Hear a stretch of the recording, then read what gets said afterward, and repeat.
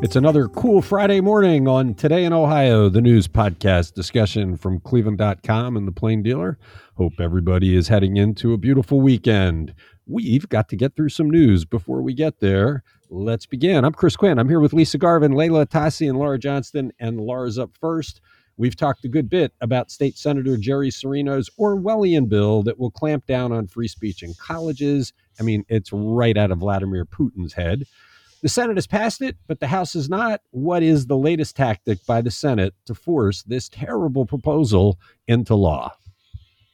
Well, they added it to the budget. So that was the Senate Finance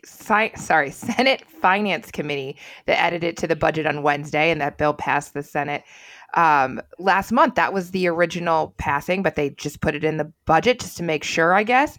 And now the House will have to take a look at it because now the House and the Senate are going to have to reconcile budgets. And that Senate bill, which was Senate Bill 83, has not moved in the House. But these tentacles are far-reaching. We're talking about outlawing the ability of college faculty and staff to strike, banning mandated diversity training, requiring annual faculty performance evaluations based on student reviews, and post-tenure reviews, and students get to say whether they believe that professors showed bias in their teaching. It's going to make all college kids take a basic government class where they have to read the Declaration of Independence and I think the Constitution. They have to put all the syllabi online. This is going to cost colleges hundreds of thousands of dollars to comply, and that's just the immediate financial repercussions. I can't even think about everything that would come with it, all the people that would not want to come to Ohio, not believe in Ohio education anymore. And let's point out that this big brother takeover of higher education has nothing to do with the state finances, yet Republicans put it in the budget. Also put an unrelated bill, it was unrelated. I think it was Senate Bill 113. Inserted millions of dollars in funding to create, quote, independent academic units at Ohio State and the University of Toledo with their own bylaws, hiring, tenure authority, and report basically directly to the president. I was in a conversation yesterday with colleagues in the Ohio News Association, and a whole different wrinkle came up in that conversation about this, which is, will employers want to hire college students from Ohio knowing that they're not being exposed to any kind of conversations? There was a professor on the call, and he said, I teach journalism, but based on what this law is, there are concepts I probably can no longer discuss. So if you know that Ohio students are no longer being exposed to thoughtful discussion, do you want them? Or are you going to go get smart people that have had the exercise of their brain and who are exposed to all these thoughts? It's not just what the law says. It's right. How the faculty reacts. No one wants to get charged with a crime for violating Jerry Cirino's nutball law. So right. Do they all self-censor, meaning that the education in Ohio colleges just becomes a joke? Well, and that's a really good point, not just hiring, though, but what about anyone who wants to go to law school, med school, get your business MBA, go to any kind of graduate school, liberal arts, where they want to see your thinking? I mean, that's the entire part of going to get your master's degree or a PhD is an expansion of thought. So if you're coming from a place where it's very rigid and this is what you're allowed to be taught, and it feels very Orwellian is a really good word, then are you going to get accepted to good liberal arts schools or higher education? Well, what's Orwellian is he says it's about free speech when it's about the opposite. It's just a right. And then did you see the email that Cirino sent yesterday? Yeah. It was like self-congratulatory. But we hadn't even talked about these centers at Ohio State and University of Toledo, which we're talking something like up to $10 million probably total, where they want to create these independent centers. And Cirino, huge proponent of these too, saying that there's one line of thought in our universities today, and this is supposed to assist universities in moving forward with more intellectual diversity. There's your double speak. And this would, it just doesn't make sense where you're going to put a center in a university just to teach conservative thought. Yeah. The other thing is, look, let's face it, there's fewer students available. So we all know there's going to be a shakeout. Yeah. There's going to be a reduction of academic institutions. So if I'm an academic institution in another state and I'm competing for students, I'm going to use this. I say, you don't want to go to an Ohio school because they won't let you have a discussion. They have clamped so far down that it's like living in Russia. Come here, because we welcome freedom of expression and And, thought. this is just state schools we're talking about. The private schools don't have to comply. So it's going to hurt the public colleges. Maybe you do want to go to school in Ohio or you want to stay in Ohio. You're going to look at Denison and Kenyon and Case. You're not going to want to go to Ohio State. And sorry, that bill that I was just talking about is 117, not 113. If this passes, I have no doubt that they'll then expand it to say any private school that gets any state money has to follow Right. these rules. This is a terrible direction that the state is headed in. And good for the House for not moving it so far. Hopefully in reconciliation, the House is going to say, hey, Matt Huffman, no way, this isn't Russia. You're listening to Today in Ohio. The full Senate did vote out its version of the budget, and it is very different from the House version and from Mike DeWine's original proposal. What will they have to reconcile, Lisa? Or at least what are some of the highlights? Because it's probably too much to talk about. Yes, as a matter of fact, the article that's in the Plain Dealer and Cleveland.com lists over a dozen things that need to be reconciled between the House and Senate versions. The Senate passed an $85.8 billion budget yesterday on a 24-7 party line vote. Republican senators praised it, saying it will stimulate the Ohio economy, improve education, and return money to taxpayers. Democrats say it doesn't do enough to help poor people and its extreme changes to education policy. So some of the highlights, we kind of touched on one, the liberal bias thing in the academic institution centers. The big one is expanding school vouchers. We've been talking about this a lot in recent weeks. Both versions call for expanding eligibility to families that make $135,000 a year, family of four. The Senate would extend it to all K-12 students, regardless of income. And that would increase spending, though, by $372 million over 2 years and $1 billion by 2025. Also, Cleveland Scholarship Program charter and private schools will no longer have to waive tuition beyond what the voucher pays. The Cup-Patterson Fair School funding bill, the next phase is funded for the next 2 years. The Senate version is $1.3 billion, but that's $541 million less than the House version of the bill. So teacher pay, the Senate budget has no increase in minimum teacher salaries. The House is calling for $10,000 more a year for bachelor's degrees. That would be up to $40,000. And those with master's degrees and 11 years of experience, their minimum salary would go up more than $16,000 to $64,900. Tax cuts. Both plans cut state income taxes, but the Senate is seeking $1.65 billion in cuts, especially to the wealthy. It eliminates 2 tax brackets as well. The House is only calling for $930 million in cuts, mostly for low and middle income families. The Senate would also basically eliminate the commercial activity tax. So currently, the CAT is assessed on gross receipts over $150,000. That would increase to $6 million. So that would mean 90% of Ohio businesses would no longer have to pay the CAT. I'll stop there. There's a lot more to talk about, but. Well, what I'm going to be interested to see, the Senate has gone too far, and you suspect that they did that as a negotiating tactic. Some of the things they're doing don't work. And I'll be interested to see if Mike DeWine, who has shown no willingness to oppose anything the legislature does since he was reelected, vetoes any of this. He has a line item veto on the budget. He could actually veto if the House put in Jerry Cirino's lunatic bill, he could veto that.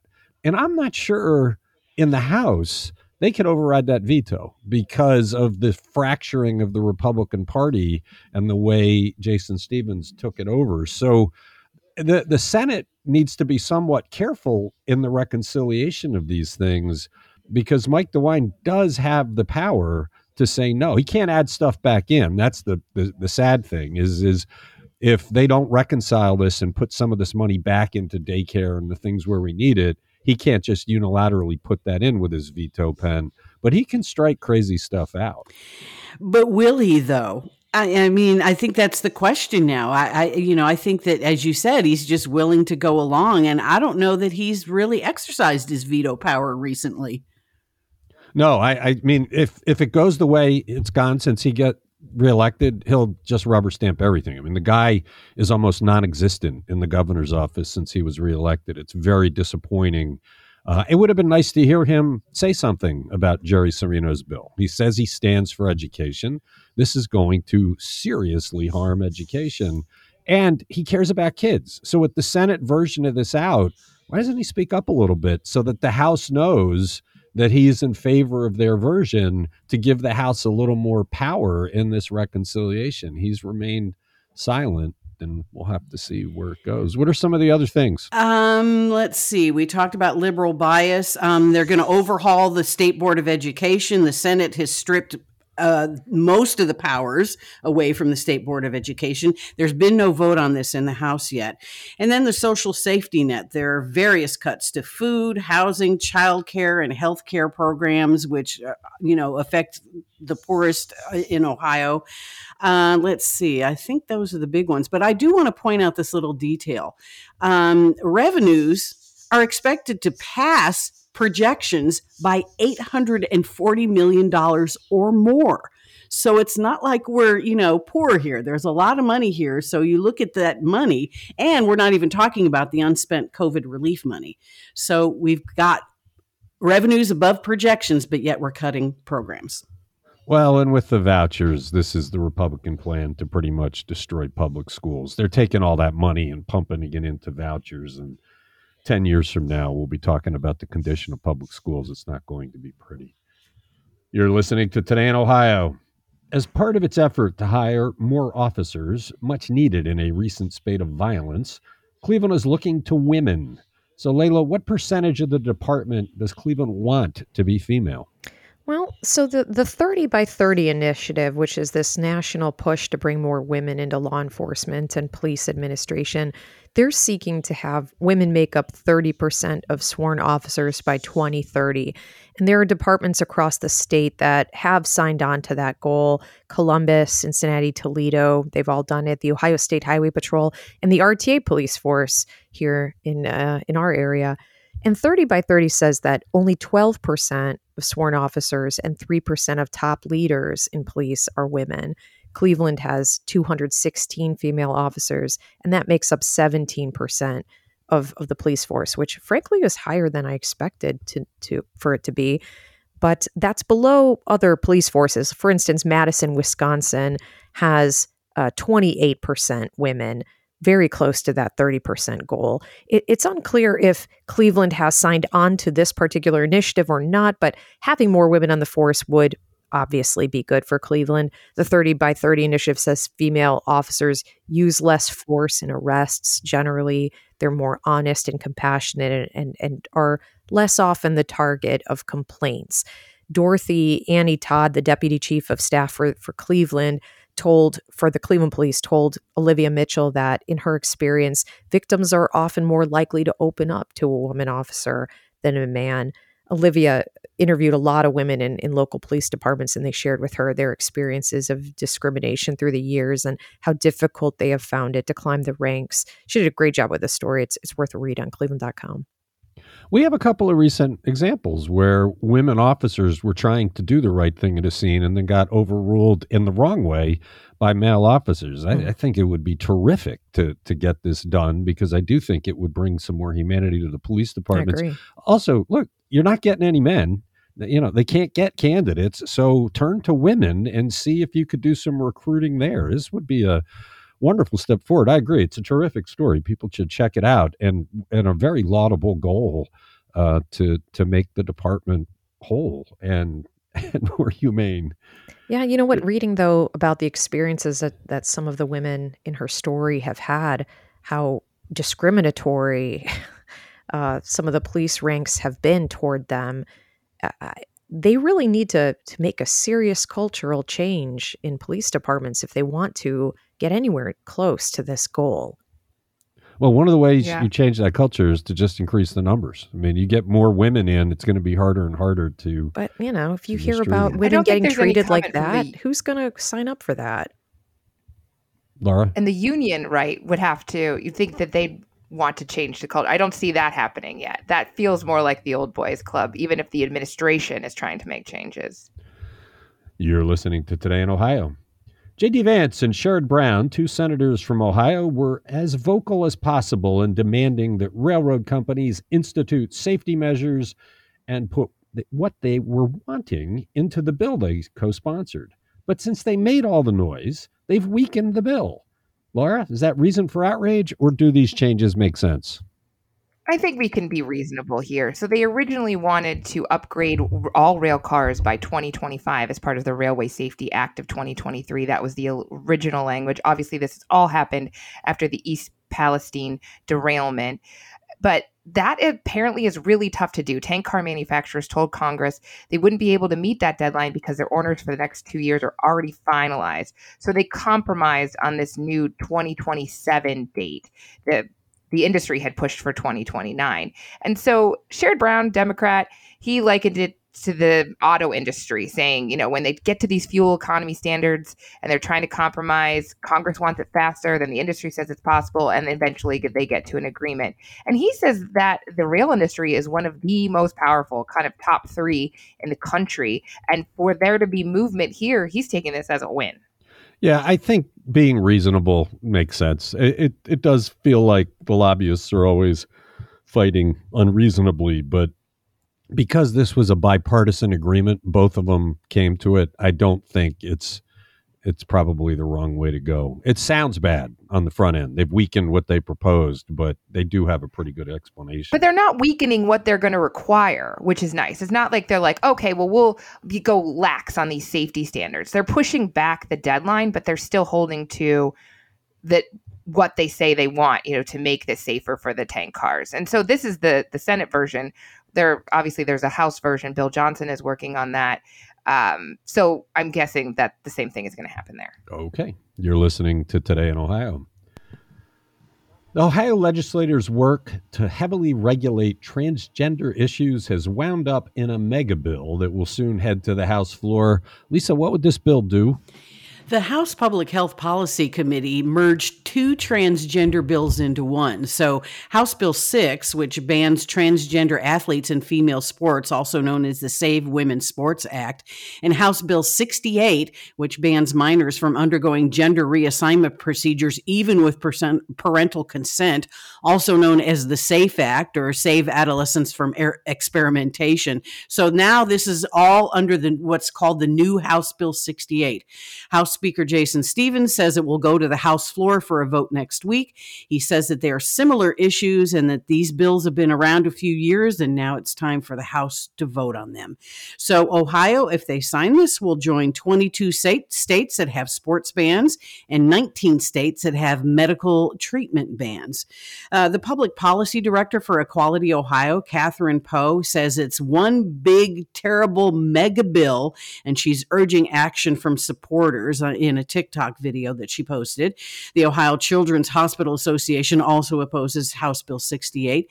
It was also amended. It removes a provision that banned counselors providing mental health services to affirm a child's perception of their gender, which I had to read that 2 or 3 times to figure out what that meant. But anyway, so they're just mashing it all together into one big anti-transgender bill.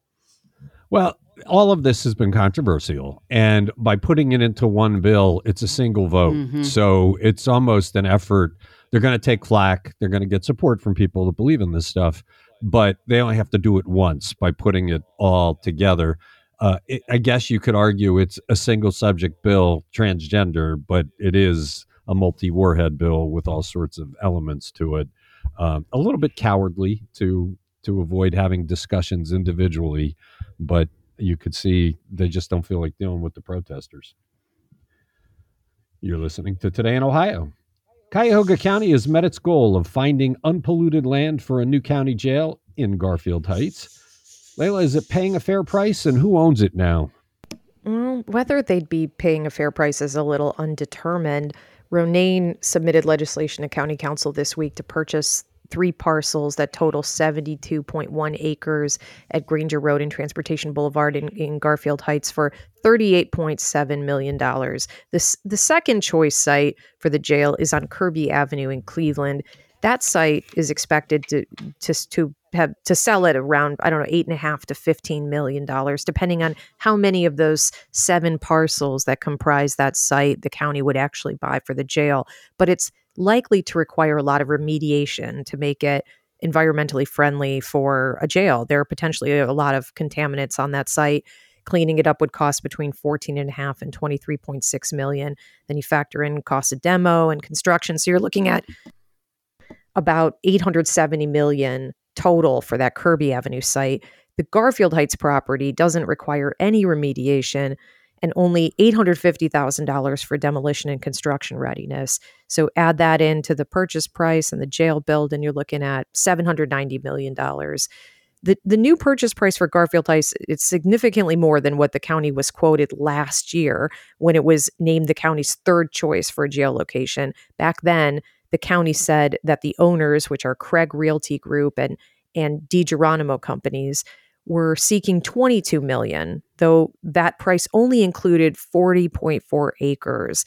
If you break it down per acre, it's $550,000. And if you apply that to the full 72 acres that the county's seeking, that would be more than what they're trying to seek, what they're trying to seek for today, 39.6. Or it would have been 39.6, which would have been more than what they're currently asking. But there's a water detention area that you can't develop. So it's really hard to tell if this is a good deal or not at this point. And then there's one more wrinkle in the story. And it's the fact that the DiGeronimos, either through businesses or as individuals, or in some cases through their employees, had contributed quite a bit of money to Chris Ronayne's campaign, at least $37,000. Most of those donations came during a fundraising event back in May of 2022 that raised a total of $40,000 for Ronayne's campaign. Of course, county spokeswoman denied that those contributions had any bearing whatsoever on the site selection process or the asking price. But it's important for the public to know when those connections exist. Yeah, it is. I keep falling back on that this is a perfect site for the jail, that it transportation wise and that it's clean and that the room they're going to have to put other offices out there like the sheriff, it just makes huge sense. And I know that families like the Geronimos have been contributing to campaigns for quite some time. You hope that's not why they're looking at that site. But the argument is very strong for why to build a jail there. We did wonder yesterday why they're going for a 40-year increase in the sales tax and whether they were trying to generate extra money for things like sports stadiums. And it has been pointed out to us that whatever their motive is, county council has been adamant that whatever money is raised that's extra for the jail must go into their courthouse project, whatever that is, renovation, replacement. So the Haslams wouldn't right now would not be able to get their hands on it for a stadium. Right. You're listening to Today in Ohio. All right, Laura, how much has Ohio Congressman Jim Jordan made from his memoir? More than $1. We don't have an exact number, thanks to, you don't have to disclose it in the official financial disclosure reports from 2022. So it's somewhere between $100,000 and $1 million. That's a really big gamut, but that's what the report says. This is the book, Do What You Said You Would Do, Fighting for Freedom in the Swamp, that went on sale in November 2021. I think Sabrina Eaton bought it and read it for all of us, so we didn't have to. So there's one sale. But he also made some money from a past book from 1994, a sports nutrition book, Victory at the Training Table, A Guide to Sports Nutrition. What you don't like to hear about this kind of thing and why the disclosure is important. What if I wanted to put money in his pocket? I could buy dozens and dozens of these books to distribute, and he profits from that. And that's what's happening for, I mean, I don't know about like businesses, but a bunch of GOP people are doing that. Washington state candidate Leslie French is offering free copies of the book to donors that give $50. People who get $100 can get an autographed copy. The National Republican Congressional Committee is offering signed copies to donors who give $35 or more. So yeah, spend your $35, the National Republican Congressional Committee. I mean, that's only usually like what, 10 or $15 more than a hardback book costs. And then you'll get this signed copy of Jordan's book and you'll be donating to the committee in the meantime. Yeah, it's a dangerous thing. That's why it should be fully disclosed. If somebody bought cartons and cartons of these books, not really wanting the books, but to get cash to him, it's a legal way to give him money. And that's not good for the way America is governed. I mean, you could just create a dark money 501c4, right? And then we'll never know. But that doesn't go into his pocket. This is money that goes into his pocket. And that's where you get into danger. You're listening to store Today all in those Ohio. books at Mar-a-Lago. Well, yeah. 3 Republicans seeking to oppose Sherrod Brown in next year's Senate race in Ohio have had very different reactions to the indictment of Donald Trump in federal court over the secret records he took with him when he left office. Lisa, how are they different? Well, we all know where Bernie Moreno lands. He's been angling for the Trump endorsement in this race. The Cleveland businessman was actually in attendance at Trump's Bedminster, New Jersey resort Tuesday when Trump spoke after his arraignment there. Moreno was there for a previously planned candlelight dinner fundraiser. And his quote, he said, "It isn't just blatant election interference from Biden's DOJ. It's a miscarriage of justice." Ohio Senator Matt Dolan was much more circumspect. He says, "I'm working hard on the Ohio budget in Columbus." And of course, he's trying to appeal to moderate and traditional Republicans.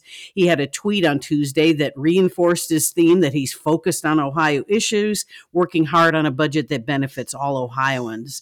Frank LaRose, not an official candidate yet, but we're expecting him to announce any time. But he had no mention about Trump's arrest and arraignment on social media.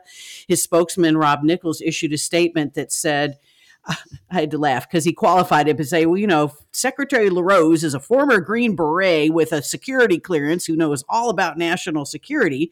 But then the statement went on to say that he was disappointed that leaders of both parties have been accused of mishandling classified information, and it's a troubling double standard on how feds pursue these matters. It is very, very different approach. And one thing we know is Matt Dolan is no Trumper. I think he's an old style kind of politician that looks at the shenanigans and things that Trump's have done, you know, with scorn. So I'm not surprised that he's stayed away from it. I had to laugh, though. The Ohio Democratic Party issued a statement, and their response was, "Frank LaRose's primary problems spiral out of control." Well, yeah, he's too busy trying to destroy democracy in Ohio with issue 1. You're listening to Today in Ohio. Layla, Cuyahoga County Executive Chris Ronayne announced a bunch of new hires Thursday. Who are they and what will they be doing? And are the people they were replacing losing their jobs, or are we just adding more people to the payroll? Oh, adding more people to the payroll. Let's just get that out there now. He nominated Debbie Berry as the county's first deputy chief of integrated development and Kelly Woodard as his new director of communications. Berry would be responsible for the county's vision for long-term integrated development, housing, mobility, transportation, and public work strategies to, quote, invigorate the region. That's quite a big job. She currently serves as Greater Cleveland Partnership's Senior Vice President of Major Projects and Real Estate Development. There, she has been responsible for driving major initiatives, which include the lakefront, riverfront, and downtown redevelopment. She's an engineer with a bunch of experience in the public sector, including a lot of experience working with Ronayne. They go back to his time with the city of Cleveland and his time with University Circle, Inc.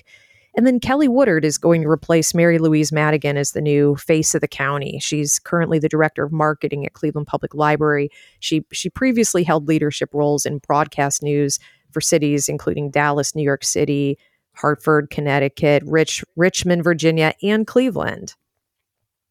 Okay, well, he does need some help with his media relations, so maybe that's a good thing. Yes, because he has not been good at the messaging at all. Absolutely. And to answer that question that you have, Mary Louise Madigan is staying on the payroll. They're going to find something else for her to do. So it seems like the payroll is growing on account of appointments.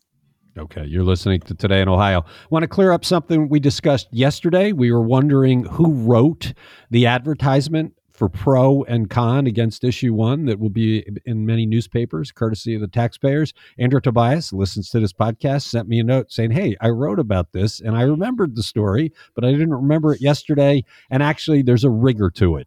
The Republicans wrote why it's a good thing. Democrats wrote very pointedly and very accurately why it's a bad thing. So Frank LaRose had nothing to do with this. Wanted to clear that up. Thank you, Andrew Tobias, and thank you, Andrew, for listening. That's it. Happy Father's Day weekend. Thanks, Lisa. Thanks, Laura. Thanks, Layla. Thanks to everybody who listens. And Monday's Juneteenth, so we won't have a podcast. Oh, that's right. Correct? Right. That's right. We will not be. What Laura wants to make sure of that now, just so to that make I'm sure. not looking for her on Monday morning.